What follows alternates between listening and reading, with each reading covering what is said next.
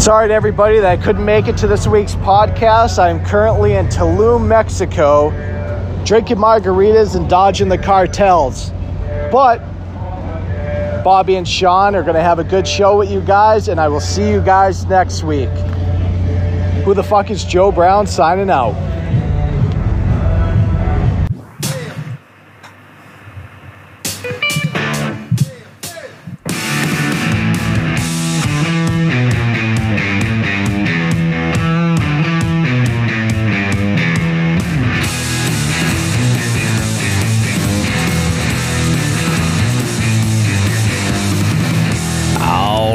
Guys, Jigs and Bigs, man, we have one hell of a show this week. We have a little change up with who's hosting this show. You got myself, Bobby Roastbeef. I do have Sean the Fisherman here. Yes, he's left the ball bag in the car. He's here. It's fishing mode right now. But we have who the fuck is Joe Brown, as you might have heard. Joe was experiencing quite the wonderful little vacation in Mexico this week for a wedding, but he drank a little too much of the water and was not able to be here for the show. So luckily we have Brandon, the one and only Dust Off Fishing, with us. You know him. It's been a couple years since he's been on the show. We might as well get all caught up. We got all kinds of good stuff to talk about this week, guys. We got information about an upcoming show next episode that you're going to want to know about. It's a good conversation. We're going to be across all the boards live here, so you guys can kind of weigh in and help us kind of create a really, really, really great discussion. More information on that, of course. We have the upcoming 200th episode festivities that we're very, very excited about. Can't wait for that amazing event to go down. Again, we're raising money for Veterans Inc. Details coming up later in the show, but also check the show details in the description if you want your tickets now. It's going to be cutting it pretty close if you want to guarantee that you've got a spot. Remember, this is a game dinner, so we need to pull the ticket sales once they need a head count. And then we've got fantastic Dust Off Fishing-esque just the tip for you and gear of the week that you're not going to want to miss out. Excellent stuff coming up live today, guys, on Jigs and Bigs. We will see you with much more right after this.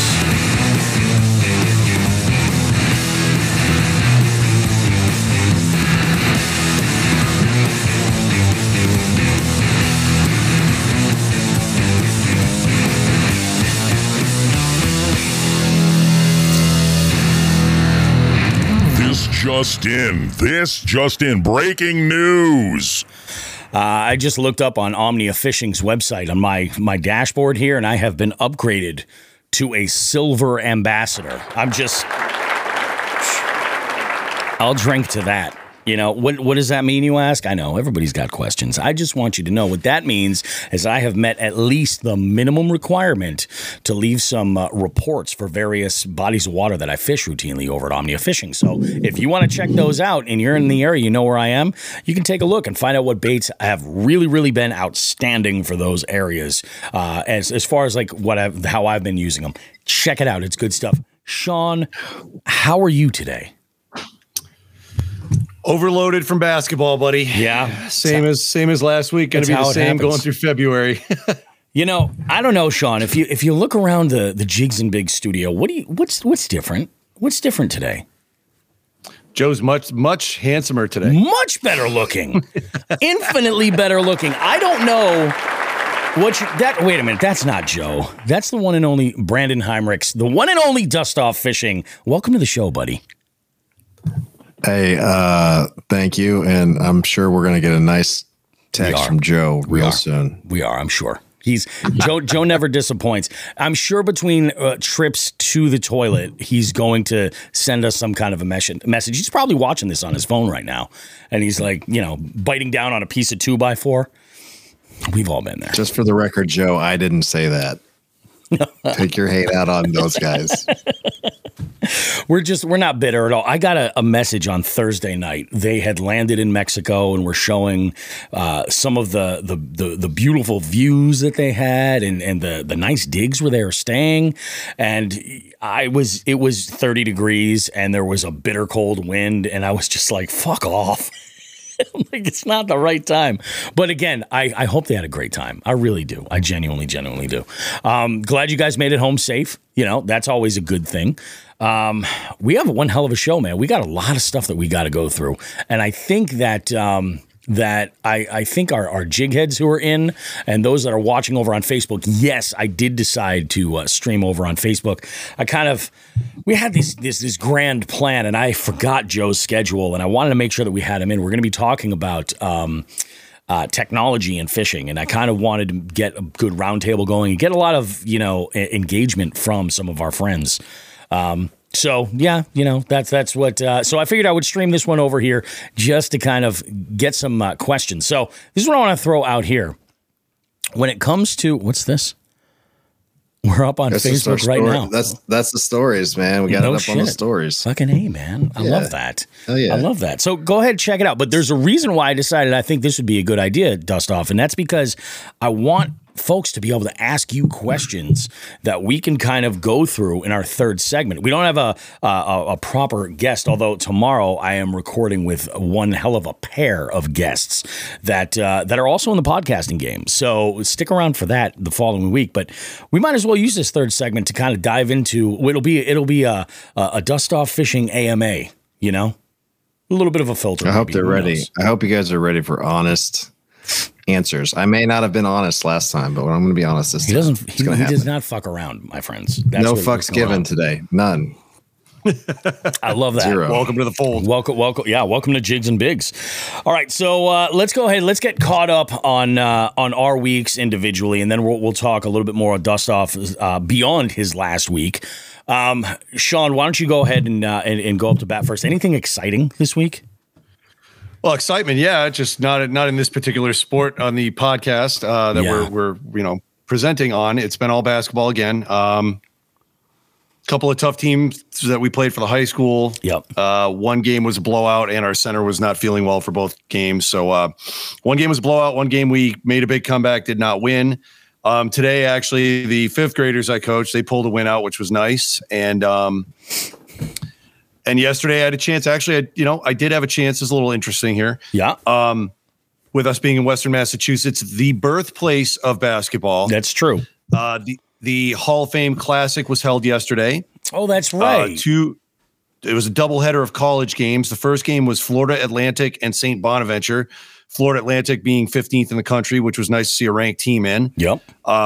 They beat up St. Bonnie pretty bad in the second half and came away with a win. But the second game was good old UMass.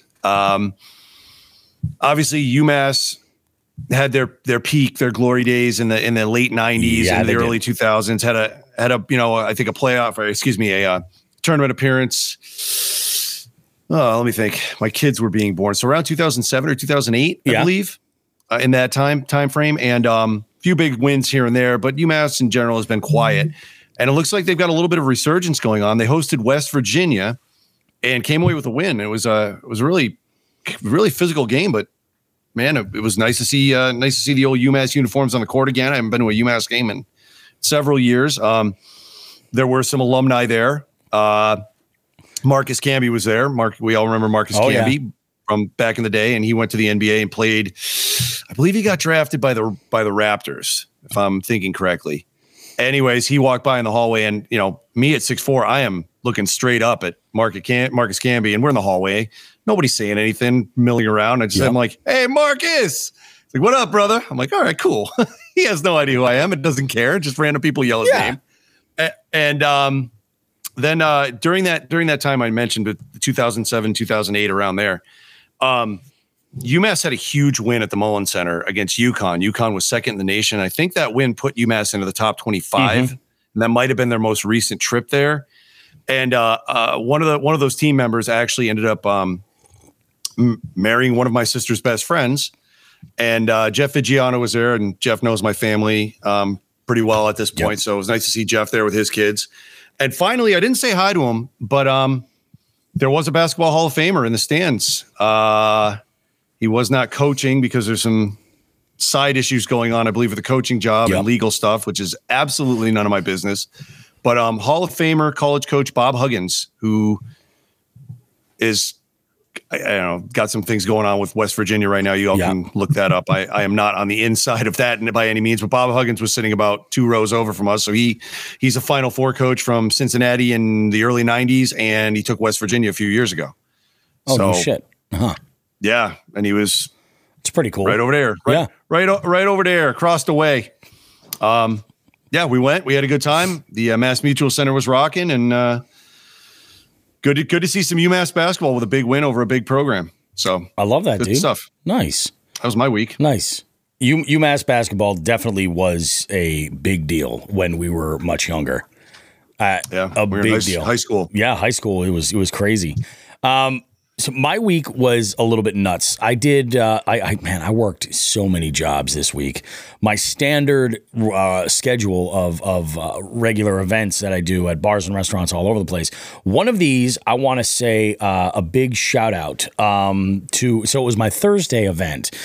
We did a little bit of a beer promo at Toasted Owl in Northampton, and it was Wormtown Brewery was the brewery that we were working with. Giving away beer swag, doing tastings. Now, I've never really explained this, but probably my favorite single beer ever, like in that craft beer world, is not an IPA. I like all different styles of beer. This beer is actually a brown ale. Only comes out about this time of year. It's called Blizzard of 78, and it is one of the best tasting beer overall, not just brown ales, just beers in general. I love this beer. It's just fantastic. Delivers every time.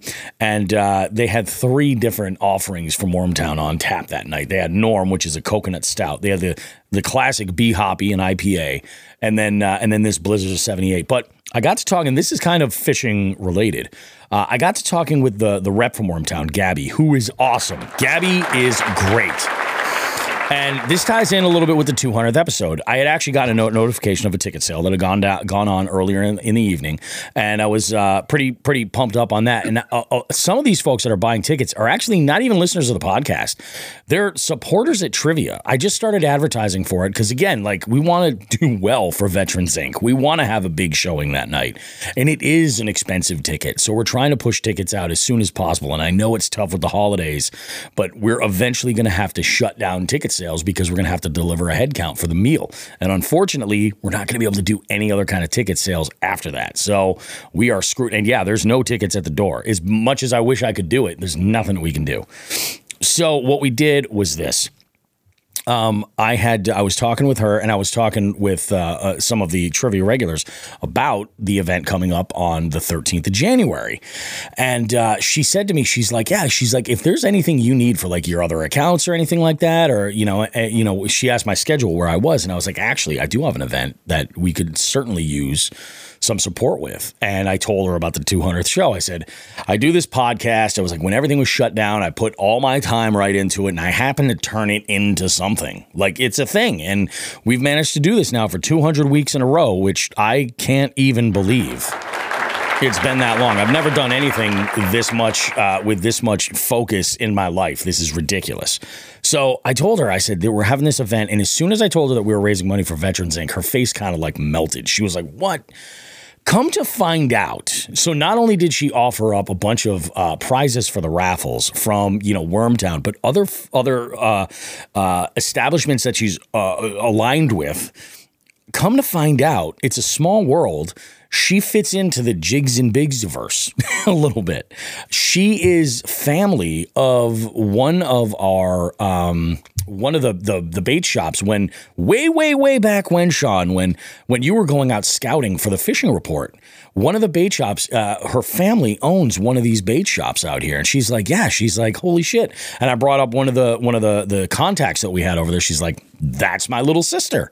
I was like, shut the fuck up. Amazing how small the world is. So very, very cool. She immediately was just like, yeah, we need to work together and do some stuff. She's like, I'm going to try to put everything I can for you. This will be awesome. So what I'm getting at is that the raffles at the 200th episode just got that much better. So get your tickets now, folks. jigsandbigs.com. Check the description of this podcast right now, and there is a link in there, and you can go get your tickets and do so before their ticket sales end. Should be. Honestly, it's probably going to be in the next week to week and a half. Then we're going to end up having to pull the ticket sales. So get on it, guys. This is the time. A little bit of a question from Ellie Noel that had come up, and I know this whole time I've been talking that's been sitting there, and I know all of you guys sitting watching this live as we go through are on the edge of your seats wanting to know the answer to this question. Ellie asks, have you each pooped today? Multiple times, Ellie. It's a Sunday. It's a big breakfast kind of day, with 2 pots of coffee. I mean, you know the answer to this question. You know the deal. Sean, how are we? Are we regular? What kind of day is it? Yes, we're very regular. You mentioned a big breakfast. I forgot to throw this in. My oldest son, I had to bring his skis and bindings and all that shit to a ski store. I know nothing about skiing, so I'm sure these people are taking me for money every time I walk in there to get him ready for ski season. They definitely did say, oh yeah, he did say, Dad, let's go grab some breakfast where my youngest son works, who was not working at the time. Nice. That's awesome, dude. And now I'm starting to think that at this restaurant, there may be a smidge of Portuguese in the kitchen, because I've already crowed about their chorizo omelet. Yeah. You know what I had yesterday? Their special? Rabbit sausage. Really? There's definitely a little Portuguese in the kitchen, for sure. This was beyond the best sausage I've ever eaten. Yeah, and you, my friend, have eaten some sausage in your life. I have eaten some sausage. I'm a sausage-eating fool, right? I do that shit for fun in my spare time. Put mustard on that shit. If I put mustard, I eat the shit. Yeah, rabbit and sausage, absolutely phenomenal. Good stuff. Now, before we get to Brandon's bowel movements, I'll wrap up my week because I did manage to go out and fish this week. I fished on Saturday. I really should have taken advantage of that. Well, no, on Friday, I actually had 2 events going, so I wasn't able to get out on Friday at all. I had an event out in the Boston area. Great company. I've done their corporate party before. This is at one of these like party facilities, but it's got like game rooms and like nightclub rooms and all kinds of crazy stuff. It was awesome. They had a blast. We had such a good time. And then I sat in the worst traffic on the Mass Pike trying to make my Friday night residency, and I made it with no issue. But we were in the small bar over there, and oh my God, what a game. There were a lot of laughs to be had. Shout out to 4 C's and Superwoman, because they were sitting right next to this one table that had no idea what they were doing. They named their team quiz, and then when they would buzz in and I'd call on them, they would look around like they had no idea what was happening. They're like, "It should be Joyce. Does it say it's Joyce?" And I'm like, "No, it says quiz, because that's what you typed in there." So that was fun. Friday wrapped up, and I got home, and as Friday was going on, I was getting messages from the one and only, the Polish Hammer, Paul. Well, speaking of sausage, he was basically just giving me some info about what he was looking to do fishing-wise on Saturday. He wanted to keep it local and kind of pond hop. I was debating going back out toward Wachusett. I think I might do that this week. I might take an early day after I drop off Delaney and just hit the road and go. Just go and do my thing. But we shall see. So we decided we just pond hop around here. We fished 3 spots, I think 3 spots together, skunked at all of them. We said, fuck it, let's go have lunch. That's where the PB was made at that lunch. We went to 7 B's in Westfield, which if you're in Western Massachusetts, God, go to 7 B's. Go to 7 B's. Every time you end a meal there, they give you a little baggie of homemade chocolate chip cookies, which are out of this world. Now, I remember there was a time where in their fryer, they used to use beef fat, which was kind of, that's not common around here, but it made the difference. It was so good. They make some of their own hot sauces. Great stuff. We had a great meal. I went to one other spot, Congamon Jr., did a short little bank sesh there, donate a bunch of lures that I broke off on. A lot of those were blade baits. It just happens. It sucks. I got to buy so many blade baits. And went without even so much as a tap on anywhere, any of these spots. We fished a lot of the Connecticut River. The river is up crazy high, and it is the current is rushing. It is nuts. So we had this one rocky area where we were trying to just drag something heavy across there, and not a damn thing, nothing going on. So we said, screw it. We're going to call it a day. Went out and grabbed lunch. I came home that night. That was it. And here we are making this amazing show. So now, Brandon, have you done any fishing this week? Did you get out and do anything or do anything exciting content-wise? I thought we were going to talk about my poops. We can start there if you want. If you want to start from the back and work backwards, we can. Truthfully, I don't know why she's asking about my bowel movements, but I am completely regular. Thank you very much for the question. Have you ever heard Elise on the show? This is common for her. I have. Yeah. She's a sweetheart. That's the first question. Starts me out. Starts the mood. It gets the mood going. Yeah. She's special. A national treasure. So I had a pretty mundane week until Friday. We had our office Christmas party. Oh, nice. And we did a white elephant gift, and I walked away with a bottle of Jefferson's from that. So that was not bad. That was a win. I didn't get like the Jack Daniel or the Jim Beam Fire or whatever it is that everybody else got. So that was good. And then, but I ended up taking an Irish car bomb, and I had a double pour of Buffalo Trace at like noon, which was a bad idea. Yeah.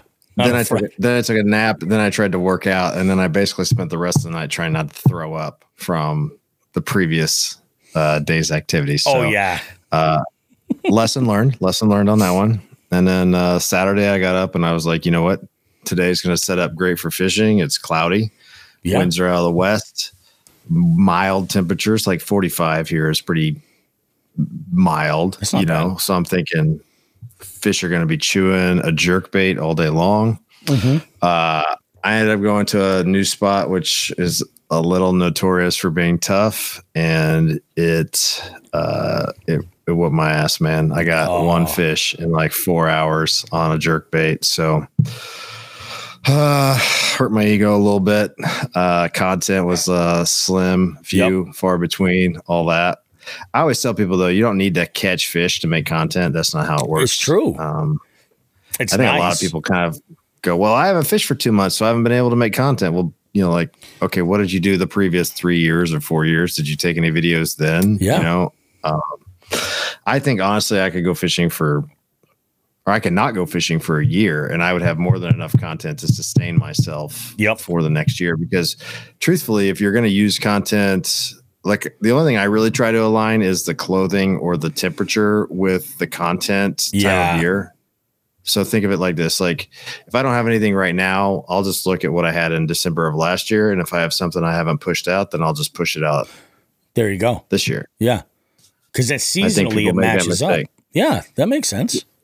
Well, yeah. And a lot of people, like another thing that I think people maybe make a mistake with is they say like, and I'm not, listen, I think if you catch the fish, if it's your fish, you can put it on your page whenever you want. It doesn't have to be something you caught yesterday or recently. I'm with you there.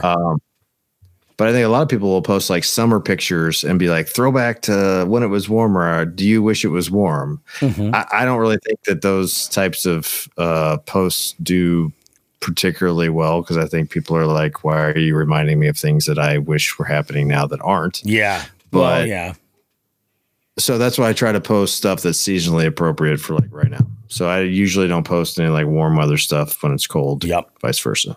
No, that's smart. I think that's smart. And that's the thing. Like I understand the thinking of what they're doing. Like, oh, don't you wish it was warmer? But like, how many people are having that conversation? Like, and you know what I mean? That's such a basic level way to engage someone who's viewing your stuff that like really they probably already answered that question. Like think a little bit deeper. I'm definitely one for being guilty of like taking something that's a topic and saying, well, this is what I think. What do you think? But I, like, I mean, everybody, I guess, gets that one post a year where they're just like, fuck, I hate this cold weather. And then I see folks. There's a way to do that. Yeah. I mean, you could, like, there was a post I did that was like 75 years. That's how long you have when there's 75 winters, 75 summers. I remember that. Springs. Yep. So, like, you can throw in your spring, and summer stuff and stuff like that to incorporate it. Sorry, I interrupted you. Go ahead. No, I like that. I like that a lot. Now, what's changed for you in the last 2 years that we've had you on? Like, think back to like when we first had you on the show, and like, what was the journey like from there to now? Oh, I've learned so much. Yep. I mean, not just on the water, but in business and social media. I tell a lot of people like, and there's nothing wrong with this, but Dust Off Fishing is a LLC. We pay taxes. Yep. It's a business. I'm constantly working on this page as something that maybe I can do when I'm out of the military, like Sean is. Yeah, exactly. But I've learned so much just about myself, about sponsorships, about being on podcasts, about goals and the industry and where the industry is now versus where it was when I started, and just the complete kind of 180 that it's done. Like, I think fishing is down right now. And I think it's down not just because I think every winter it goes down, but I think, we're kind of popping that COVID bubble, just like we popped that housing bubble. And what was that, like 2007, 2008, whatever year that was, where the housing market crashed. You had this big buildup, then you had oversaturation of the market. And basically you can't sustain that level of demand. And then you have all this excess inventory that kind of is hanging out. And now they're just trying to figure out what to do with all that stuff. Yep. All their money's tied up in. And so as a creator, there's less money for us. Oh, yeah. For us to, sustain our businesses. Yeah. Do you find that's where things tend to get more competitive in the like, I guess, in the job market when it comes to creators? Because now you've got people that are either looking to diversify to be able to, push more product, or they're more trying to, and I hate it when people choose the path of like, I'm going to try and undercut this person. You know what I mean? Do you see a lot of that happening? I think everybody, I've heard this before. I think a lot of people want to get into this whole influencer creator thing. And what ends up happening is you'll find somebody that will do whatever you're willing to do for cheaper. That's exactly it. So, in every industry, that's the case. So one of the things I'm kind of realizing or figuring out, maybe a little late, is that businesses are being more selective about who they're targeting and why they're targeting them. So engagement is king right now. They want to get the most bang for their buck. And the only way that they can do that is to pick people that have an audience that their product resonates with. And then, basically the creator has to be believable, realistic, that makes genuine. Sense. Yeah, authenticity. That's a really good point. I've heard that from so many creators that I've spoken to in the past, because you can't fake that. Like, people try. I think they try, but I think it's pretty easy to detect. You know what I mean? Well, I think, I absolutely 100% agree with you. And then I also kind of, I hate to say it like this, but you kind of figure out who your friends are when you do this for 3 years. We have, there's absolutely like a way to go about doing things. Yep. And it kind of boils down to, I guess one thing I've learned the most is just how to be patient. Yeah. That's key. You got to ride out the bad times, when it's a little bit rocky and people are freaking out. Cause like we see this, in a lot of different facets of industry, like, the cannabis industry around here. I remember when legal cannabis was a big deal, and there was like police at every single parking lot to direct the traffic and crowd control and all this other stuff. And like today, I went to my local dispensary and I was able to park right in front of the front door, walk right in, walk right out. And it's just, they're still making tons of money.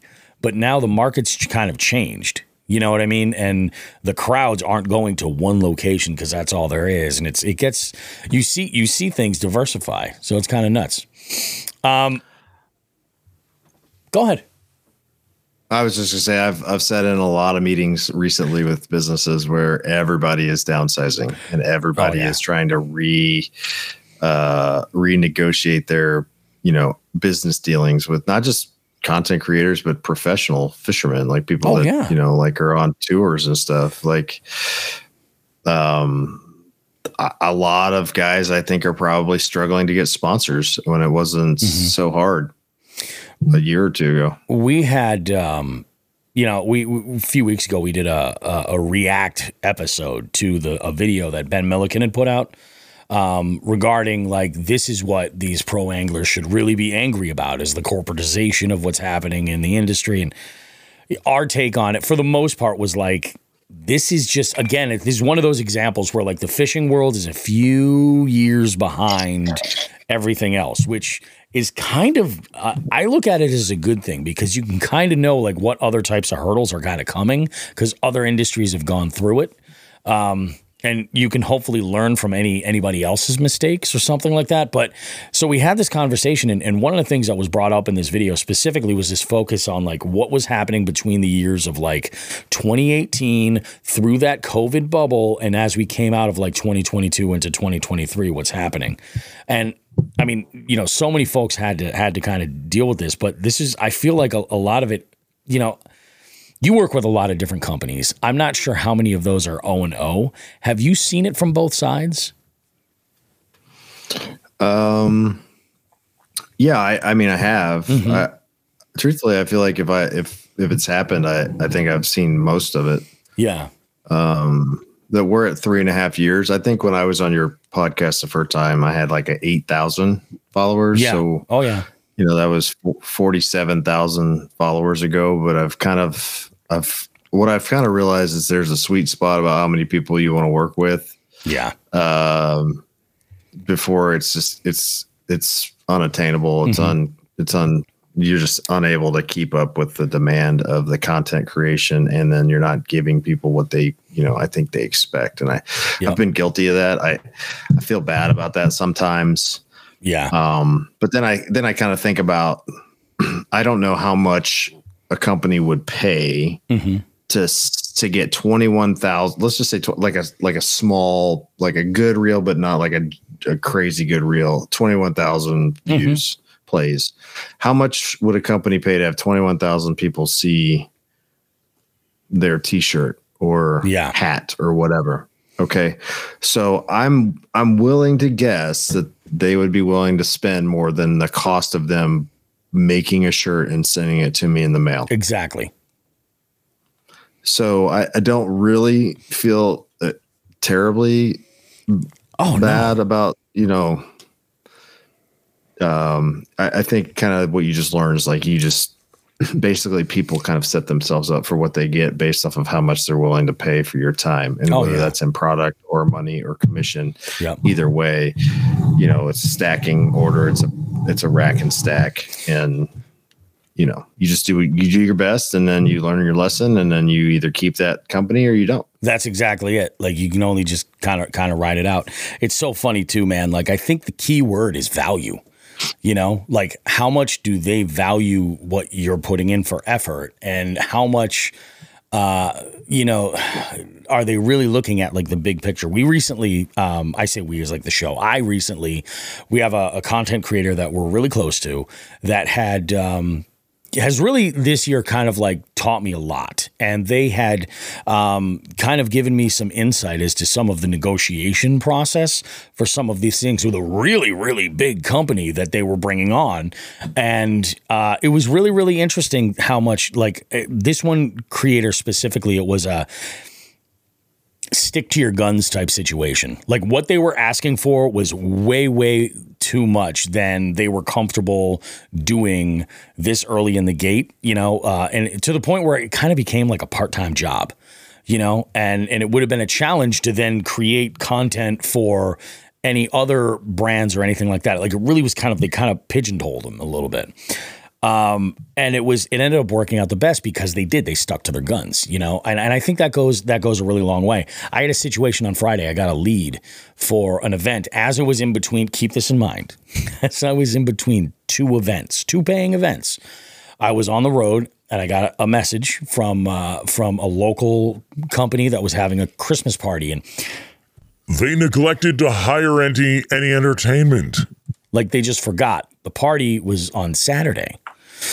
So I have a general policy, and I think that, you got to kind of know your value. So I know what the value was. I gave them a number, and the woman on the phone actually said, "Oh, we thought maybe you'd do it for the exposure." And I'm like, I just did 7 jobs this week. I don't need your exposure. I have too much work, not enough hands. You know what I mean?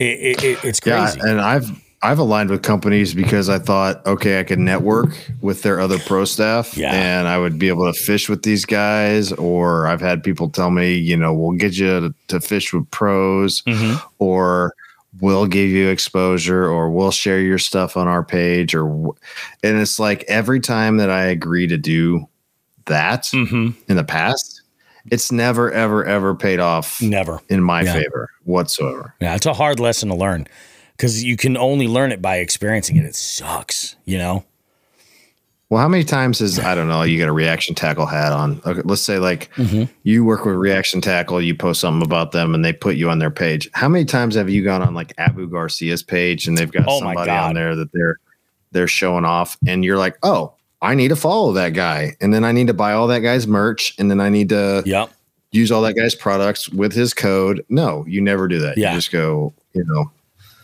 okay, that's a cool new bait Abu Garcia or a cool new reel that Abu Garcia came out with, and you move on with your life. Oh, yeah. I've never ever felt like I've gotten any tangible benefit from like doing this show with you. I mean, maybe somebody watches it. Maybe he's like, I like that guy's style. I want to work with him. I'll call him up. I'll email him, whatever. I don't know, man. You're one of our most popular interviews people have played. Well, this one's going to get me in the tank then because I'm way too honest. It's like Becca and you.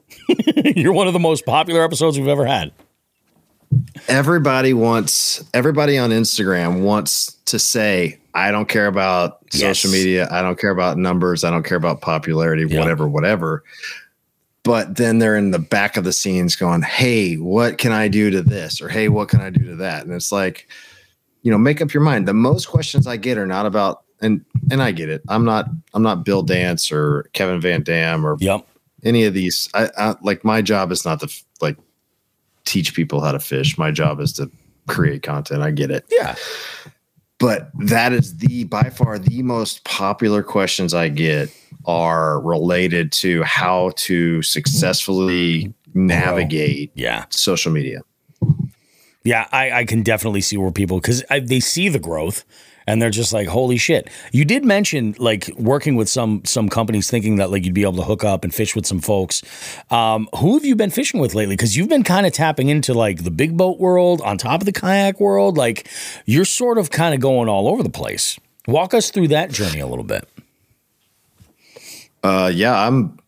I'm just trying to learn as much as I can, as fast as I can. If I tell people all the time, I started fishing, really fishing 3 years ago, and they can't believe it. But I had a guy who reached out to me. He's like, hey, do you want to fish the team tournament trail and the Joe Bass, which is kind of it's like around 150 boats per tournament type of deal on Truman Lake. And I sucked at fishing that lake, just terrible. So I signed up and I was like, I'll do it. And we did not do well, but I learned a lot about fishing that lake. It was his boat. I learned a ton from him. And then another guy I fish with is Luke Ruth. He does quite a few local tournaments here. He's got a pretty big social media following. Yep. And he and I are kind of like opposites. Like we're completely different people. But we mesh really well, and I learn a lot from him. That's awesome. So I really enjoy fishing with him. Ryan Reed, the guy I fished with forever, moved to Texas and South Carolina and all these other places, and I never, ever really got a chance to fish with him. So I've been fishing with just kind of some of the other local kayak guys. But, I think the key point here is, Bobby, is just never get super comfortable or stuck in like your little world. Like Well, otherwise you're never gonna grow and advance. Yeah. And it's so easy for that little world to just get smaller and smaller and smaller before you realize like it's gone. You know what I mean? It really is. Like, you can't get too comfortable ever. Always got to grow. Always got to try to innovate, reinvent something, like bring something new to the table. That's awesome. That's wild, dude. Go ahead. Yeah, I went to Texas for a tournament at Lake of the Pines, thinking I was going to go down there and, catch a PB. And I fished Lake of the Pines and Lake Fork. And I spent 3 days in Texas, and I caught one fish at Lake Fork that was 14 inches, and I caught one fish at Lake of the Pines that was 16 inches. Holy shit. In 3 days. Wow. I think especially like for folks that fish primarily up north, like where we are, like they think, in Texas, you're like, oh yeah, you must catch 17s and 18s just like going through them like nothing, There's small fish down there, man. And you can have really, really shitty days, That sucks, dude. I'm sorry to hear that. Although I heard somebody say one time that you could throw a Subway sandwich in a mud puddle and catch a 20-inch bass. Not true. Yeah, I believe that. I had a similar experience when I went to Chick. We were out there with Caleb Bell, and Caleb knows his shit, and he was putting us in. It was just primarily conditions. Like, we'd go out to some of these spots, and it would just be, this water looked like yoo-hoo. Like, it was ridiculous. And like, there was a slight like difference in the two. You could see these mud lines, and it was just looking for the clearest water we could. They would eat if we would literally smack them in the face with a bait, But it was just, and the size of fish, we caught numbers. I know Paul had an amazing day for numbers. I had an all right day. I caught some fish. Caleb caught some really good fish. I caught some species I've never caught before, like a white bass. Never caught a white bass. Mm-hmm. That's cool, Mm-hmm. But those are the days, sometimes you have those days, and you got to zoom out, Zoom out. Look at the overall experience a bit and kind of figure out what value you got out of it. And I think that that's the whole thing. Like, we had a lackluster time, but I think the content from that trip was out of this world. I could have done without losing the Lockwood hat, Paul. I'm still not over that. That's at the bottom of the Chick. Well, I guess if I'd looked at it from a glass half full perspective, I hardly ever, if at all, fish a speedworm or swim a speedworm. So I learned how to do that. And truthfully, like, a lot of the people that caught their fish caught them on a chatterbait that they fished without a trailer. And, and I learned a lot about chatterbait fishing while I was there, not necessarily during the tournament, but just talking to people afterwards. And, sometimes something's going to work, but you just you doubt yourself and you don't stick with it. Yeah. And I think that's one of the things I learned in those tournaments was like, you really have to understand, Luke Ruth has taught me that a lot. Yep. It's like, if you go out there and you, like yesterday, I was like, I know a jerkbait's going to work. I'm just fishing with the wrong color or the wrong size or the wrong cadence or the wrong depth. And so, unfortunately, I didn't bring my whole jerkbait box with me, so I didn't have the arsenal I needed.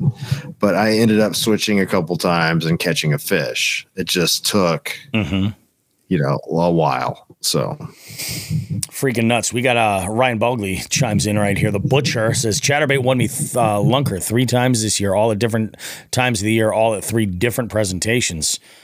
I mean, I think that's a good example of where I think confidence plays in a role. I've heard it recently. I think it was when I was on Binya's live stream. He had mentioned that he's like, I firmly believe that your confidence, it almost travels down the line, and your ability to work that bait just the right way is, works. Now, I don't think it's a magical force that travels down the fishing line or anything like that. But I do think that if your mind is right with a presentation, that there's something about that translates well into the muscle memory or whatever the recipe is to create that presentation to work just that right way. Dark Horse Tackle chimes in, says, "What's up, boys? How you boys doing?" Saw that Dark Horse got their tickets for the 200th episode. It's going to be freaking unbelievable. So here's what I want our viewers that are on Facebook and on on YouTube to do. Our jig heads and everybody, if you have questions for Brandon, go ahead and throw them in the chat, and I'm going to go ahead and highlight them all. And in our third segment, we'll touch on some of those. So if you've got questions for Dust Off, go ahead and label them. Before we wrap this segment up, Brandon, what are like you've been working with a bunch of companies, and I want to know, what are your favorite ones that you've worked with, or that you've worked with the longest and it's been like a really good relationship? I'm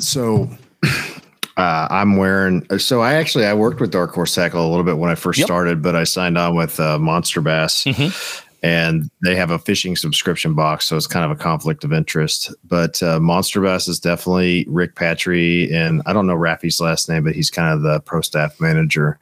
Those guys have been just super, super awesome to work with. They're Johnny on the spot with whatever you need. That's awesome. I've never, ever had an issue. Like I was working with Raffy the other day, and they sent me a lunker stick, which is their line of fishing rods. Oh yeah, that's right. I actually fell on one while I was on the bass boat, because apparently I'm a klutz and I can't stand on a bass boat correctly, and sat on it. And I was talking to Raffy about it. He's like, yeah, let me send you another, man. Just whatever you needed, just send it to me. So, I definitely really appreciate my relationship with Monster Bass. Eco Fishing Shop is another one I've worked with for a long time. I don't know if what we're doing next year. The contract ends on December 31st, and I haven't heard whether their pro staff situation is going to stay the same. I have worked with 2 bait companies. I liked both of them. Truthfully, it just, you kind of learn throughout time. Like I worked with Motion for a year, and then I worked with Crocagator this last year. They both have their advantages. I like both of those companies quite a bit. And I mean, those are kind of the main ones. I worked with Hookset Hoodlums, like you said, one of my first year, I worked with those guys quite a bit, and I still wear their stuff and tag when I can. But like you and I talked about, Grunt Style is another company I work with. Grunt Style, it's kind of funny. Grunt Style got mad at me because I tagged them in a post where I won a tournament where I was wearing the jersey with their stuff on it. And they're like, just tag us on, things that you do Grunt Style stuff with. And I was like, okay, so you don't care about fishing. Yeah. I got it. Yeah. So, you just learn, but truthfully, like the companies I've been happiest with, Martin's Customs Baits, which I think Ryan might work with as well. Yep. Steve Martins is a really, really great guy. We've had Steve on the show when the Knee Knocker came out. Yes. Awesome spinner baits. Yep. Awesome guy. Awesome jigs. Great dude. Just cannot say enough nice things about him. Rod Protec is another company that a lot of people don't know about. They're my rod sleeve company. It's really hard. I don't know how many people work with, like, Evolve is a great rod sleeve. Rod Protec is a good rod sleeve. But the guy at Rod Protec is kind of interesting. I was down in Disney or something with my family, and he reaches out to me. He's like, hey, can I take you to lunch? So we went to lunch. He bought lunch, we kind of established a personal relationship, and then he's slowly like adapted his product to where it's like he has this crazy awesome product where basically I can put all my rods in I can wrap them all together, and I never have lures touching each other because they have a integrated lure wrap and reel cover in the rod sleeve. Oh, so it completely covers the whole thing. Yeah, that's awesome, man. I'll tell you, the lure wrap's a big deal. Yeah, those are the companies I really, really like. I probably missed somebody, and somebody's gonna be mad, but it's just kind of how it works. That's what I'm saying. Off the top of your head, that's how it works. We got Mark Serrano. Speaking of really good companies, Mark Serrano chimes in. He says, Martin's Custom Baits is the best. And if Mark's name has come up on the show before. Mark is the owner of Andy's Heat Your Meat, which is the seasoning product. Good stuff, man. Yeah. So Mark, just so you know, I made homemade hamburger helper last night, and I put your Heat Your Meat in as one of my additive spices. I love it. but like it's got sneaky heat. So like you'll just be sitting there, you'll be about like 4 or 5 bites in, and all of a sudden you'll just have like sweat dripping down your face. It's like it's like an amazing sweat. Oh yeah. So I had a really good conversation with Mark after my wife had ordered. She wanted to try like a pizza shop in town that we hadn't ordered from before. And it was just hot garbage. And I was adding Heat Your Meat, both in the mild and the regular variety. And this went down this crazy rabbit hole, sharing recipes for a smoked like cream cheese dip that Mark gave me a recipe for, which I have to freaking make because it just sounds freaking out of this world. So unbelievable. But I didn't realize that the mild and the regular are not just like a less spicy version. It's a totally different pepper. It's jalapeno. Look, we got a bunch of people chiming in on this. This is great. A butcher needs to try this, he says. Fuck yeah. I don't give Mark enough like props on social media for that Heat Your Meat stuff, but he's always been a supporter of Dust Off Fishing, and I appreciate him very much. So thank you, Mark. Yeah, he's a good dude. I love it. Why don't we go ahead? We're gonna do something. We're gonna actually take a quick break. We're gonna come back with Just the Tip, Gear of the Week, and FTG, all that stuff. We got something that we got to get to right beforehand. We will see you guys in just a bit. We got much more good stuff coming up. More with Dust Off, more from the Jigs and Bigs crew, more from the Jig Heads. Keep your questions coming in, guys, because in segment 3, we're going to get a little Ask Me Anything with Dust Off Fishing. We'll see you guys in a bit. Don't go too far. Much more coming up after this.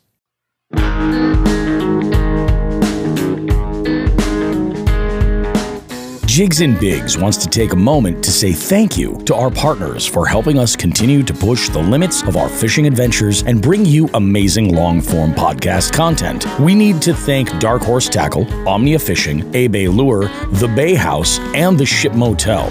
We can't forget about Three Bells Outfitters, Torres Sunglasses, and of course, Reaction Tackle. Be sure to check the description of this podcast for any associated affiliate links or promo codes they've generously provided our listening audience. Again, we cannot thank our partners enough for their support. Please consider supporting them and supporting the show in the same process. Thanks.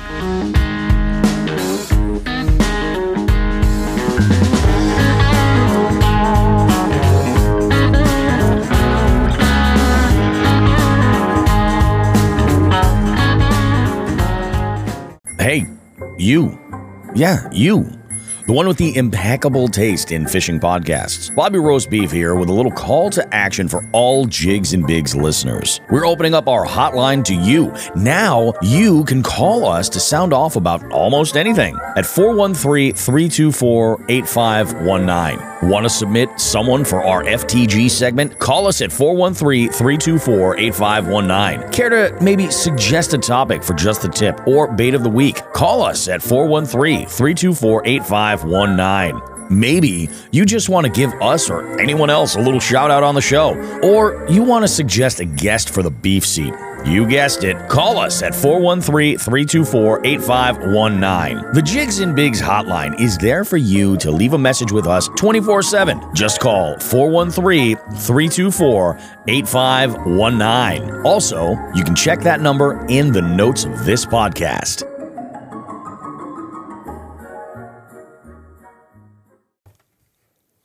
Alrighty, guys, before we get into this next segment here, there's something a little bit serious and quite frankly, a little sad that we need to talk about. Sean, go ahead. You've got the majority of these details. Yeah, we talked a little bit this week. Unfortunately, in our community up here in Massachusetts, there was a passing of an angler that locally is a talented angler and a great guy, Scott Rhodes. We've mentioned his name, I'm sure, a couple times on the show in the past few years, both in the tournament scene in Massachusetts and for the Jigs and Bigs tournament series. Scott participated in both over the past few years, and unfortunately, he passed last week, leaving behind his wife and 3 young children. We just wanted to give our condolences to the family during this time. I mean, it's always hard to lose someone, but it's incredibly hard to lose them around the holidays. Makes it just a little bit worse. Yeah. So we just wanted to say our piece, that Scott will be remembered. He was a great guy, and we're sorry this happened. With that said, I only had, Sean, you've fished with Scott a number of times. Yep. I had one instance with Scott. Two. There was one where he had won some prizes from Jigs and Bigs. I've met him before.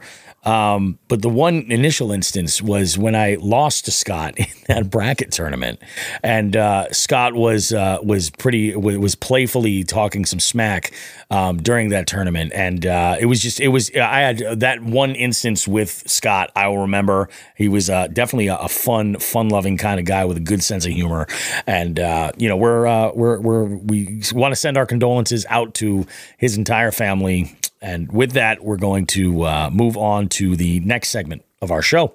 Bobby, Sean, and Who the Fuck is Joe Brown now have a special presentation for us all. It's time for Just the Tip. Well, in this week's Just the Tip, I thought a little bit in advance, just so you guys are aware that are watching this. Lots of times, right before we go live, we have a living outline that we'll go through for the show.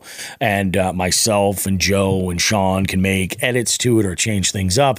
And it's where I kind of jot a lot of the notes for things I want to talk about here. And I said, I'm going to get in front of this. And instead of having the conversation once everybody's in the StreamYard waiting room, I'm gonna ask our guest Brandon if he wants to jump in and submit some ideas for Just the Tip and Gear of the Week, and he said I got it. So, Brandon, I'm gonna balls in your court, my friend. You go ahead and run with this Just the Tip segment.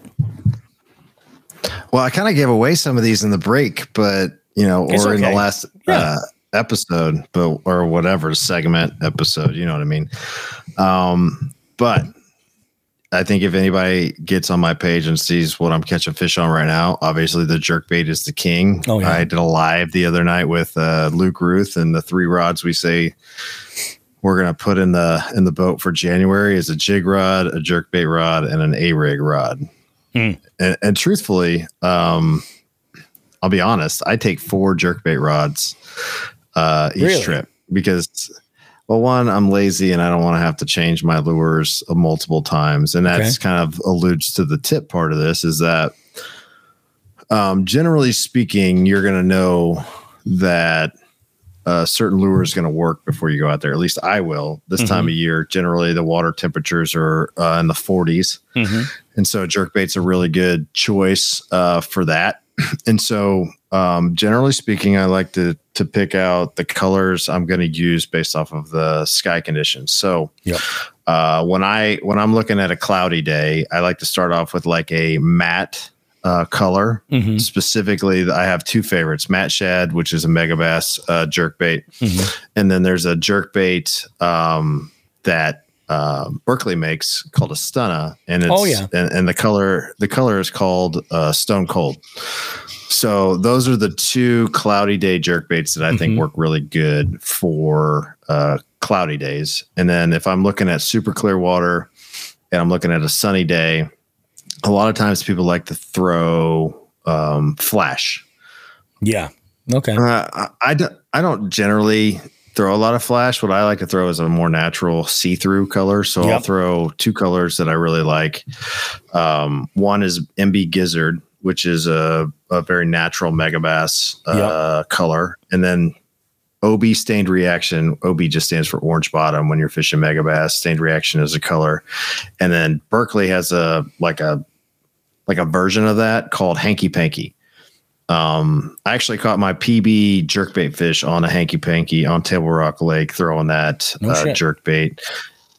And generally speaking, what I like to target when I'm looking at areas is I like to find someplace that has basically a flat off either a deep cliff or a bluff wall or a flat next to a point. Generally speaking, the wind will push the bait into the flat, and then the fish will feed on that bait. And that point is kind of an area where they transition from deep water to shallow water and then go back out to deep water. They're specifically apt to do that in colder weather and warmer weather. Obviously, you guys know that people like to fish offshore in the winter and the summer, but a lot of times what those fish will do is they'll come up, they'll feed, and they'll go back down into those deeper areas. So those are my tips, other than the fact that if you think a jerkbait is going to work and none of that stuff is working for you that I just talked about, experiment with 4 things. First, experiment with depth. So you can get a 110 +1 or a 110 +2. They make those in other brands as well. Experiment with size. You can go down to a 90 size. You can go up. I think Gancraft makes like a 127, which is a bigger size. So you can experiment up or down on the size. You can also experiment with weight. So a lot of times people will take like lead wire and tie it around a hook, and that'll get the bait to go deeper. And then the last thing you can experiment with is the type of jerkbait. So you have floating, you have suspending, and you have sinking jerkbaits. So, well, I'm going to give you 5. And then the last thing is cadence or retrieve. So generally speaking, the colder the water, the longer you want the pause on the jerk. So everybody says jerk, jerk, pause. And then how long you wait between those jerks, I think is based off of water temperature. So if you're not catching fish, extend the length of that pause each jerk. And then if you get bit, like I did yesterday, or was it? Yeah, yesterday, I got bit on a 5-second pause. So after that, I quit everything else and I used that same jerk bait and I just used that cadence and it seemed to work out pretty good for me. That's my tip. Nice. I like it. Subscribe to Dust Off Fishing for more fishing tips or stupid me. There you go. Now I told you that this was coming. I want to know what your top 3 list of different models of jerkbait that you like to go to. And let's go. Let's do it this way. We'll do top 3 models and they can be floating, suspending, sinking. It doesn't matter. Like whatever they are. There's really, I think, the 3 best jerkbaits in the world is you start with the original, which is Megabass's Vision 110. I think Berkley makes a really, really good alternative, and Berkley's jerkbait's like $11.99, I think, or $14.99, and I think Megabass's is like $24.99. So you can save yourself $10. One of the things I really like about Berkley's is they come with Fusion size 6 hooks. Oh yeah. And those are good hooks. I think if I were going to give any kind of like criticism to the Megabass, it would be the hooks, and not that they're not sharp, because they're super stupid sharp, but they're a little flimsy. I don't know if Sean would agree with that, but they're just a little, they pull out pretty easy. So you have to have a very forgiving action on your rod to make sure that those hooks don't pull out of like a larger fish, especially if you don't have a good hookup. So a lot of times what people, a guy like Ilyakin or myself will do is we'll change those out with a G finesse hook.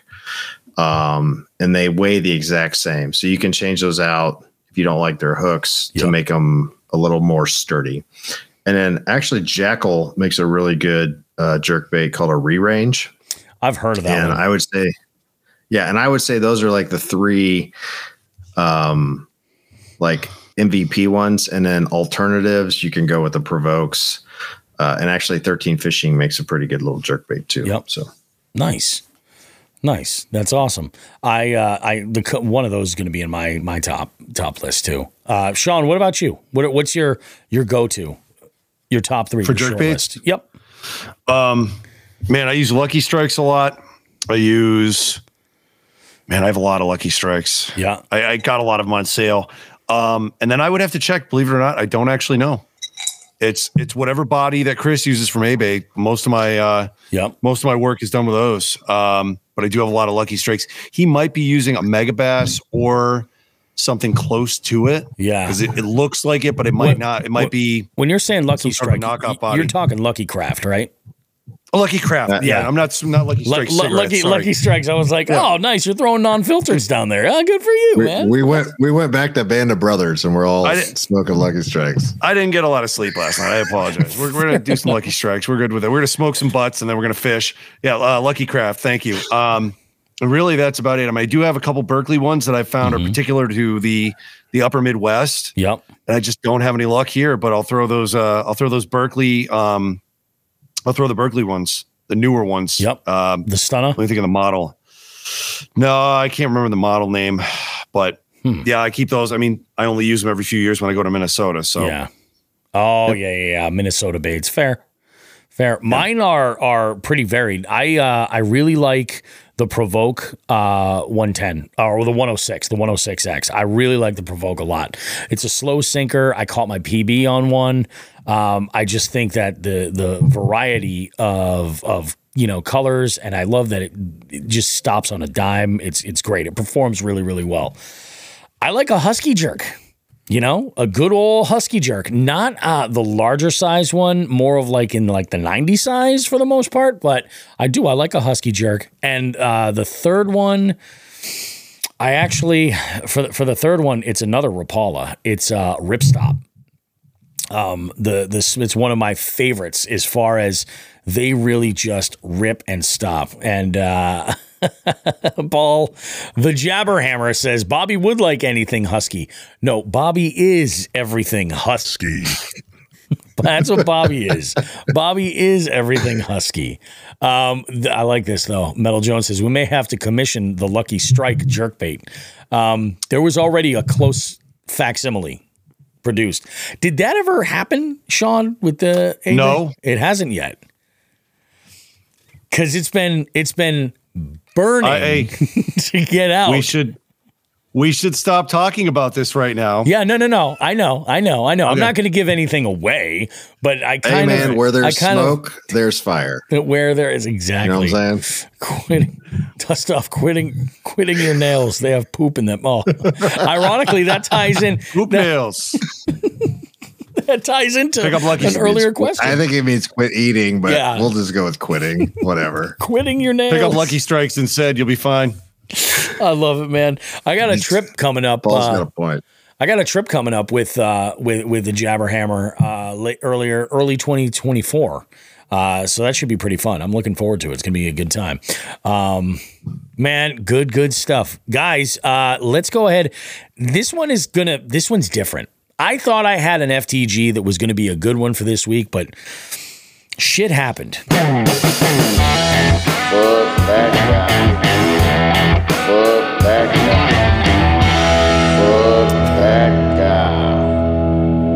Like I said, around here at the Jigs and Bigs office, it's been pretty tame. And I was looking to throw Paul into the FTG category after our last outing. But man, Sean had something that was way better. Why don't you chime in, Sean, and go for it? Hey, I got something outdoors related for the FTG, but not really fishing. And I'm going to go over this briefly because this gets pretty shitty. So I'm going to read the headline, and I'm not going to read names because I don't know who these guys are, and I, don't want to have this opinion on them because this sounds some crazy shit. 2 men who allegedly killed approximately 3,600 birds, including bald and golden eagles, face years in prison and fines up to $250,000 after being indicted by a federal grand jury in Montana. So shit. I don't know what was going on there, but it was for the black market. I don't know what the bird pieces were being used for. I am not going to name the 2 fine folks who did this, but man, that's pretty fucked up. Yeah, it is fucked up. Yeah. Do we need to go further on this? Like this article, when I'm reading this, is scary enough. Like, we talk shit about these guys, who knows when they're getting out of jail, and I don't want them on my doorstep. Yeah. No. Yeah, you're right. Because exactly, it does sound like it was black market related. Again, like just they're pieces of shit. I don't think that they care that they're pieces of shit, but we don't have to go and throw their name out there. If someone wants to go and read the article that's been published, maybe I'll link it in the description. You guys can go and find out there. But that's shitty. And yeah, I mean, at least it's in the world of the outdoors. At least. Because my FTG sucks. Involved Outback Steakhouse, and that was pretty much it.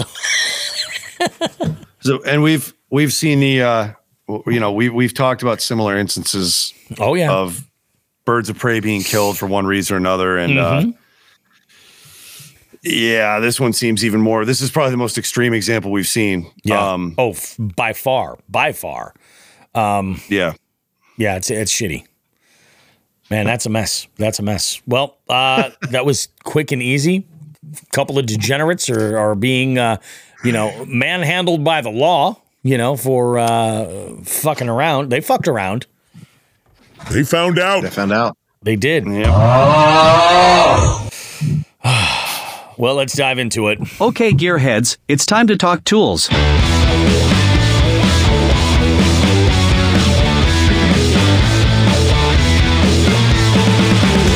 Jigs and Bigs Gear of the Week. So this week, it kind of works out really good because Dustoff on his story just today had put a series of products on his story that he's kind of really been loving lately. And one of these items was an item that Sean is from a company that Sean has recently discovered, and I've been curious about for a while. And after what I've been seeing, I think I might experiment a little bit and see what they have to offer. So Dustoff, why don't you go ahead and share what it was that you shared on your story, that product, and we'll kind of dive in around the entire brand. All right, so I don't want to be always seen as like a product pusher that like gives like only the fine and rosy details of products, but I have been using Busby boxes for I'd say about 18 months or so. Modern Outdoor Tackle is a company that works or that is in my local area, and they're a Busby dealer, and so they have this box called a Colony. And basically what it is it's not a unique idea. A lot of companies have this like idea where you can have like small little compartments that you can put stuff in. You can put terminal tackle in it, you can put lures in it, you can put a myriad of things, and they come with these little like capture type. I'm going to show you guys on the video here, but that's basically what the box looks like there. Yeah. So it's modular, and that's cool. Yeah. You can take these little pieces out and put like more of these like smaller ones in, or you can mix and match them, or you can put all the same ones in or whatever. So It's a really good box for me. That's kind of what I put my like I'll just tell you guys in my tackle right now, like every day I go out with a jerkbait box, a jig box, a soft plastics box, a terminal tackle box. And then the Busby box is like my anything else box. So it's going to have flat-sided cranks. It's going to have spinner baits. It's going to have a mag draft. It's going to have underspins, whatever. That's what I use that Busby box for primarily. And it's worked great for me for years, but I have had people, like even when I post on my stories, I get a lot of feedback from folks. And one guy said that, basically that he's going to have to disagree with me that his box like had some issues with the clamps or whatever, like they closed the door, and he never got an answer from Busby on customer service, and he had a terrible experience. So I would tell you that is not my experience. I've had no issues with mine at all. They're watertight. They hold all the tackle in the little containers like you like them. Like I said, you can take them in and out. You can actually have like sometimes I'll just take them out and then I'll use that big kind of blank space to put like my bigger baits or whatever in. Yeah, and then and they have like a normal one and they have a deep one. So that's what I like. They got options. Yeah, you can even get like a deeper one if you have like a glide bait or something bigger that you want to put in there. Where are these like price point wise? Are they kind of like in the ballpark of like the Plano Edge stuff? Yeah, I would say that's pretty comparable. Like Plano Edge obviously isn't like super cheap. I think you can kind of get into like the deep one is showing around $50. And then like the smaller ones are like $30. Gotcha. That's reasonable though. I mean, it sounds like they hold up. Now, Sean, you've jumped into another one of Busby's products. And I don't know if we talked about it on Gear of the Week, but why don't we can give it a mention and find out, because I know that they offer a variety of items that are dedicated to tackle organization. We did talk about it. I got the cube. I ordered it online. I got the larger one. Yep. I think it's that's right. The 3.5 or 4 inches deep, and I use that for my plastics, and I love it to death. So, I'm pretty simple with my plastics. Yep. I take them out of their original bags, which some people really don't like doing. I do it and put them into, well, hell, look at this. There's another cheap advertisement. My Great Value quart-size freezer bags, because I like the zippers, and I roll them up and put them right into the Busby cube, and I have plenty of room, and they do a great job. Yeah, I stow it right under my seat, so they're always within reach. The guest that I'm interviewing next tomorrow, actually I'm interviewing Jeff and Paul from the Aggressively Average Anglers podcast. They're big fans of Busby as well, and actually just recently they did a video on their experience with Busby, some of their items, specifically using them for like BFS, because they have some storage options that are really small and lend itself to being able to pack really, really light. But then also like getting into, they were talking about, this was actually a video about kayak crates and like, you know, what you could fit in certain stuff, and Busby came up there. But man, I've had, you know, Busby's had my attention now for a little bit, and I knew that it was definitely one of these things that were, you know, from the way it sounds like they're durable as hell. I've had issues with some of the flambeau stuff. I've had issues with some of the Plano stuff. Like nothing is bulletproof necessarily. I've never gotten into the Plano Edge stuff. But I might play around with Busby and see what we've got, because so many people have had said such good things about it. Like even Zach from Dark Horse Tackle says flipped his canoe and they're all still floating inside, no problem. That's freaking awesome. Oh, I will tell you, like, you know, I was just kind of, while you were talking, looking through their website, it does seem like maybe like the locking mechanisms on them are, some people like get good ones like Paul and Zach and myself, but then like this guy, Tom from Virginia, did not have a good experience. But I will tell you, I think truthfully, I think a lot of times you have to take some of these reviews with a grain of salt, just because you don't know how they store them, where they put them, how they handle them, you know, what they're doing with them, if they're throwing them or whatever, you know, like, I think anything that you kind of are rough on. One of the problems I had with the Plano boxes, and it's not that I have any issues with the Plano boxes, I like the latching system, but if you put that, it's easily knocked out of its locked position if you manhandle it a little bit. Yeah. And then you have issues with it. So yeah, I could definitely see that would be an issue. I had looked into, like I said, I've never used the Plano Edge stuff, but I looked into some of the waterproof, like 3,700 boxes. I put together a big terminal tackle box, and I found that on the Plano one, that gasket just leaked. I would get moisture in there, and it ruined a lot of terminal.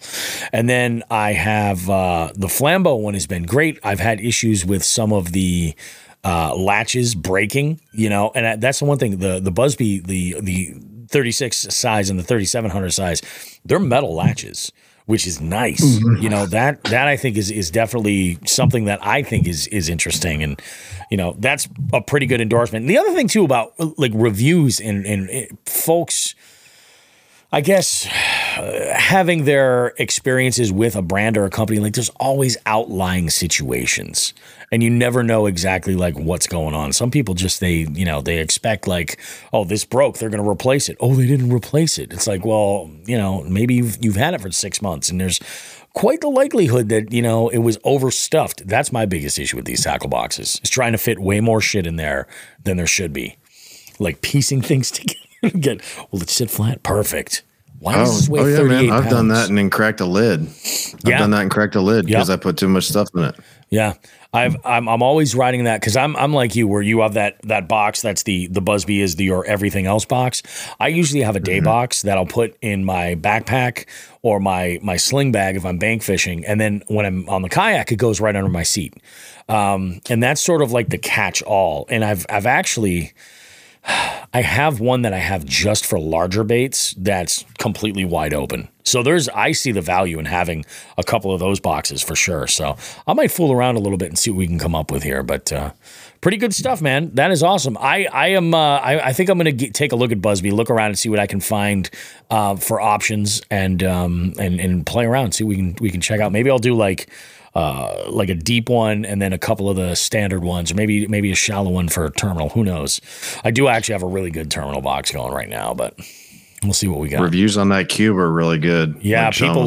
Sean mentioned it, and then I know it was on the AAA podcast. They had talked about the cube as well, and I'm like, that is pretty awesome. Like, even if you were to dedicate one when it comes to soft plastics, I like to leave the ones that come in a clamshell.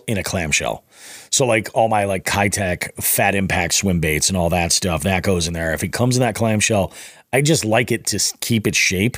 So I might do one to store, just like I'm talking about the back stock. I might just get totes and just do that and just keep all those in there, and then utilize like the wallets for when I'm actually on the go with stuff that I have to work on. But luckily, it's only mid-December right now, and we still have a couple of months, yay, of this winter bullshit. So I'll have plenty of time to play with my tackle, and you know, this is going to be a big year, replacing hooks, like a lot of shit that I never did, and I'm doing. This year made me a believer.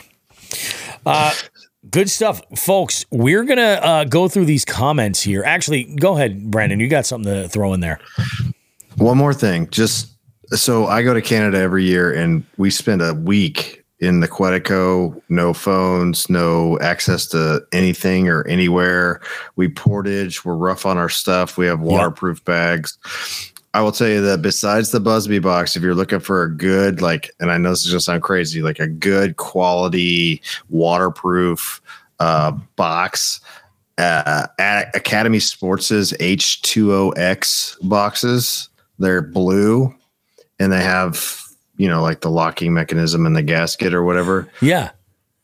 Those boxes are awesome, and they're super, super affordable. So if you're not wanting to spend $30 to $50 on a waterproof box, go over to Academy. I'm not sponsored by Academy. Jacob Wheeler is not my best friend. You guys go check them out. They're like $6 a box. They're really, really good. Freaking love it, man. I freaking love it. Guys, we're going to take a short break. We'll be back with our third and final segment. We're going to wrap things up, but this is the last call. I'm getting your questions in the comments. If you're part of the live stream that's on Facebook right now, watching us record this show, or if you're one of our jig heads that's over on YouTube, go ahead and leave your comments in here, your questions for Brandon. And we're going to do a little quick AMA before we wrap things up. We got a couple of questions in there already. Don't go too far, guys. We got much more Jigs and Bigs goodness coming up right after this.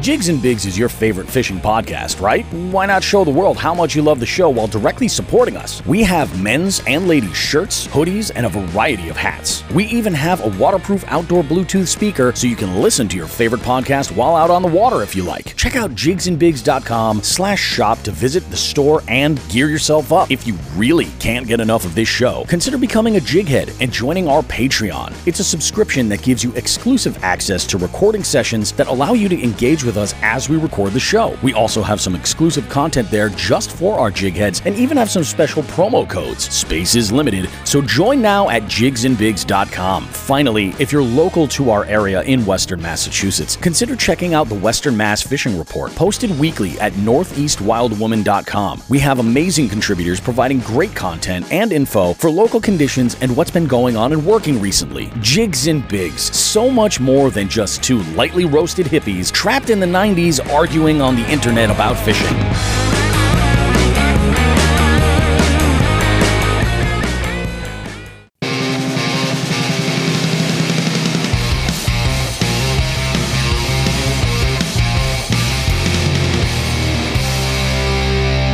Alrighty, guys. guys, Bobby Roast Beef here. We have not an interview segment for you guys. No. We're still in the live stream right now. I've got Sean the Fisherman and I've got Dust Off Fishing with us. We got some good stuff to talk about here. We asked the viewers of our little live stream here that's happening on Facebook, kind of wide open to the public, because we kind of wanted folks to be able to engage a little bit with Brandon. And also, we want you guys to be ready because next week we're doing that conversation about technology in fishing. Like, what are we dealing with? Where could it go? What do we like? What do we not like? All kinds of stuff. We're going to weigh in for you, and we want you to weigh in with us. So next week's show is going to be a good one. Trust me, you're not going to want to miss it. I'm going to go ahead and I'm going to there's a couple of these that are just straight up statements, which are a little bit interesting. Like this first one right here from the Jabberhammer from Paul. He says, when you come down to North Carolina, I'm going to play with your tackle. I'm scared, and I need an adult. I'm going to leave it at that. I think that was directed more towards me. Unless, are you, Brandon, are you going to South Carolina or North Carolina? Maybe we should work something out. Maybe we'll get I'd love to. I never got the invite from the Jabberhammer. I'm not on the same level as you, Bobby. We're putting it together. We're going to make it happen. This one is... we're going to go with an actual question, not a statement here right now. But so the Jabberhammer goes, Brandon, if you had to smell a butthole fart or lick Jabberhammer's big toe, what would you choose? How close do I have to be to the fart butthole? I mean, I just think it's within smelling distance. So really, I would say, is it like right up next to it there, or is it? Do you have to feel it? You know what I mean? Like, what's the difference between a butthole fart and any other fart? Normal, a run-of-the-mill fart, because they all come out of buttholes. I mean, what are we going at here, Paul? I'm pretty sure if I met Paul in person, I would smell his butthole fart in the first 5 seconds, whether I wanted to or not. So I'll pick that one. Wow. Paul is a serial farter. Paul says, yeah, it's a wet fart. Okay. It's juicy. Sean, I'll show you a wet fart. No, you will not. And Jimmy goes fishing. Oh, good God. That's a queef, my friend. That's a queef. God. That's something different. Aren't they all? They're not all wet. Paul did it. Paul did have a gleaming moment of clarity there when he wrote, Sean is done with this tonight, and misspelled tonight. Yeah, he did. You're right. Absolutely right, Paul. I am done with this tonight. The butcher, wet butthole. The butcher took this opportunity to look for a helicopter ride. Now, I don't know that that's possible. If he's able to fly, over New England and just do a quick pickup, I don't want to, I obviously can't extend that, but I'll assume that if it is a situation, then Dust Off will be in your DMs there, Ryan. Everybody wants to fly in a chopper. Oh, look at this from Jimmy Goes Fishing. I do want to come to Camp Hookset, man. Like, I don't remember what was happening last year, but it was super jealous. Mid-September, man, and I'll tell you, dude, the fishing was horrific. Ryan Nye and Nelson put on a fucking clinic, and everybody else was like, I caught a couple bluegill on Sunday, and maybe a largemouth too. It was terrible. Oh, God, it was terrible. I feel like I'm missing stuff in the regular chat. Yep, exactly. He says, awful. Will you come to next hook set, he says. Next Camp Hook Set. I think that's going to be a regular When thing. Is it? I told Lackwood, so a buddy of mine's going to make me come out to the War College, which is in Rhode Island. And when I had a buddy out there last time, I went and saw Cody. So nice. I told him I was going to make I was going to make it a trip where I'd go see my buddy and then I'd go over to Cody's and see him adjacently. There you go. Nice, man. I am going to have to, ask Cody to make sure that he's not having any conversations with his dog when I come to his house. Otherwise, not a whole lot of fishing is going to happen. No, it was something, man. It was something. This is a question for you, Dustoff. Brandon, if you found a frog in your boot, would you eat it or throw it at Bobby? You got an aversion to frogs, man, or what? Paul, do you have any non-butthole and non-frog questions tonight? We're looking for non-butthole, non-frog. Thank you. We like the frog question. We want to get to the root of this. Is Bobby scared of frogs? I'm not afraid of frogs. Frogs are great. I mean, I don't know. I mean, I feel like getting a frog in your boot is tough. You know, I keep them laced up tight. I'm not getting a frog in there. Unless, truthfully, I would just gently release it into the wild to let some snake eat it or whatever. Definitely wouldn't eat it. I mean, I would if it was big and I was starving. And I mean, there's a whole lot of things going on with the rest of this question. It really is very confusing. When we were in the Army, or I am in the Army, but when we were in SEER school, you have to kill a rabbit and a chicken with your bare hands. Karate chopped this rabbit straight up. That's rough. Chickens, it's like done, you know. Rabbit, that takes something out of you. Apparently, well, not apparently, I watched this because I did it, but if you hold it by its back feet and then you just kind of rock it slowly, it somehow lulls it into pacification. Really? And then that lines it up real good to give it a whack. Karate chop. No shit. This one kind of ties in with Elise's question earlier, sort of. Brandon, if you shit your pants, would you wash it in the bathhouse sink or throw it in the fire pit? How many other pairs of pants do I have? I have to always ask these questions with the question. Yeah. No, I have no other pairs of pants. I'm washing them. If I don't, fire. It's kind of like if you took a shit in a bathroom and you didn't have toilet paper, would you use your sock and then leave it? Yeah. Oh, that's rough. That's rough. I tell you what I would do. I would get on the phone because I've done this, and I would call the guy at the front desk of CVS, and I would tell him to bring me a roll of toilet paper because we were out. Birch trees. Birch trees, birch trees, birch trees. You ever notice that's become a new style thing for bathrooms? People will put birch wood, with the bark, stylizing the edge of a mirror. Just take it off the wall and wipe your ass with it. So we had a big conversation about this on the live the other day about having to take a shit while you're out fishing. And, I never leave home without a set of wipes. Oh, hell no. Ever. Yeah. I got some nice outdoorsman ones that are individually wrapped as a backup. I have a little dry box I keep in the kayak.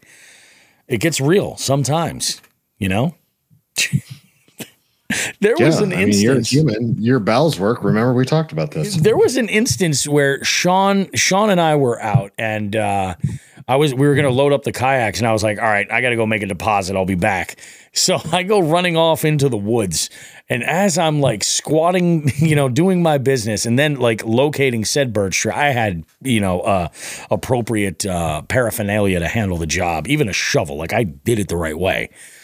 But when I'm sitting, I'm literally squatting in the woods, and a car pulls up 35, 40 feet in front of me.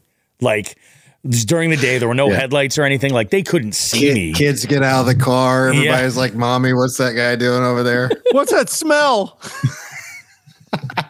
Well, I walked out and I looked at it. I was like, hey, guys, stay out of the woods over there. There was a fucking Sasquatch that just shat everywhere. And then I went and I loaded up my boat. It was 2 foot long coil over that tree. Watch out. Oh, Jesus. Fucking Sasquatch. And I think this is the last question that we've got from the Jabberhammer. He says, Brandon, if Sean the angler slapped you across the face, would you hug Paul or Alex, the short bitch from Bass and Brews? There's a lot to unpack here. I feel okay. So why am I slapping you across the face? I know he has a problem with the word fisherman, and I appreciate that. Yeah. Because, you don't want to be a sexist person. I'm sure if I got slapped by Sean, I would deserve it, and I would hug the closest person to me. If that would be Paul, then Jabberhammer's getting it. Alex, hey, he's the guy. Gravy Fishing goes, well, this conversation went down the pipes. Yeah, I did. I'll hug whoever. I don't give.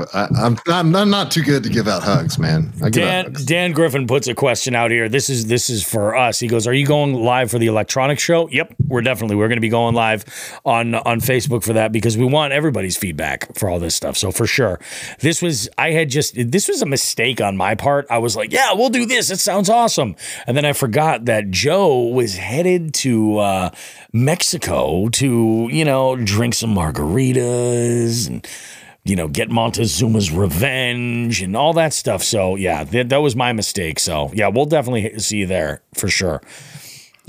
Just like anything with Bass and Brews, we take it way off into bullshittery.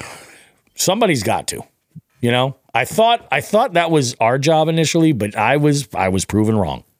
I was proven that we are actually a journalistic experience with integrity and professionalism somehow, which is amazing. These things happen. Are you ready for our show? Exactly. I mean, we tried to run it into the gutter, but we can't. We can't seem to make it happen. Or we can't run it into the gutter as well as Paul and Alex do. No, it's true. That is true. I mean, they have upped their standards, or so up ours. I've been on both shows. Yeah. They're equally as entertaining. Yeah. I think that's what it's all about. My God. This is really good. Let's go ahead. We're going to wrap things up on the other side of this. Hi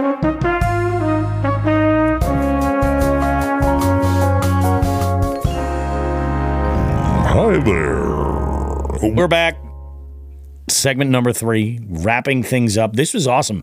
Brandon, thank you for being part of the show. I appreciate that, man. I appreciate you being part of it. Dude, loved it. It is awesome. We still have some great comments coming in here. Paul says, only Alex can get hammered enough to spill a cup of booze on his lap. That's true. Although I'm the only guy who can smoke during the podcast or like ever. Yeah, no, that's like during the podcast. Yeah. Okay. Yeah. I did get a call that what was it last week? I was smoking a bunch of jigglers through the entire live stream from on Binya's channel, and I'm like, okay, that's fine. Answering questions and it was fine. It worked out great. Actually, I recorded that segment. We might play it on here. But one of our listeners, one of our jig heads actually decided to go hit for hit with me through the show. And he was like, dude, I couldn't move. It was rough. And yeah, that was interesting. So I don't know if that's going to happen too often, but we'll see. We'll play around with it. This is great, dude. I appreciate you being on here, Brandon, I really do. Sean, anything you want to wrap up with before we call it a night? Everyone, be safe this week. Have a great Christmas, great holiday celebration, whatever you're doing out there. And we'll see you on the other side of the holiday. It's true. Christmas is coming, folks. If you're looking for that last-minute gift, you're not sure exactly what to do, let me make a little gift suggestion right here. What you can do is go into the section of our podcast description right there. We've got some links for partners right there. We've got links for Dark Horse Tackle, and we have links for Omnia Fishing. We've also got links for Reaction Tackle. All of those 3 offer gift cards. It's a great last-minute gift for that angler in your life. And if you use those links over there, you are absolutely supporting the show. They are affiliate links. And everybody, they all offer a little something different, which is really, really great. So we got it all covered for you guys. Jigs and Bigs just has it happening.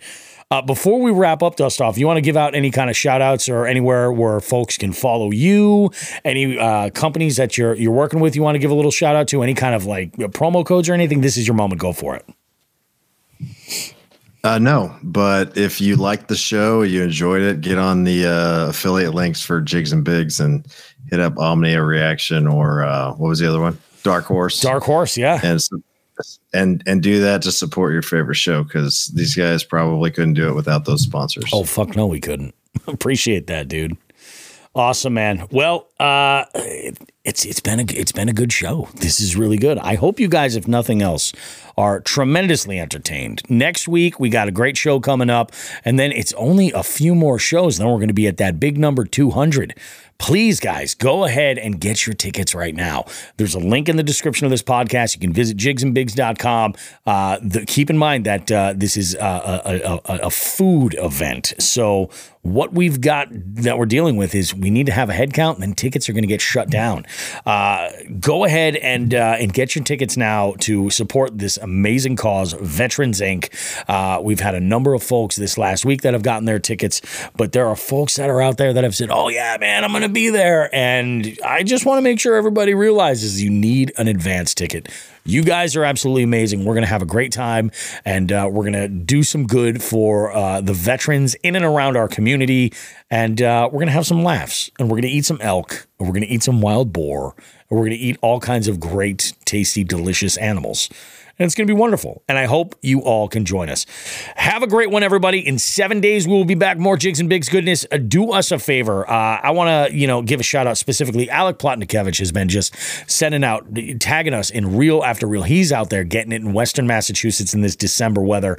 It is insane. He's catching them. If you're catching them, especially if you're in this area, do me a favor and tag us, because I at least want to know what I'm missing out on. At the very minimum, folks, help a bitch out. Let me live vicariously through you. We'll share you on our stories. It'll be awesome. Have yourselves a great one. Enjoy your holiday. We will check you in another 7 days. Don't go too far, folks. This is Jigs and Bigs. Like we always say. Wrong button, Bobby. Wrong button. Tits and ass smokes.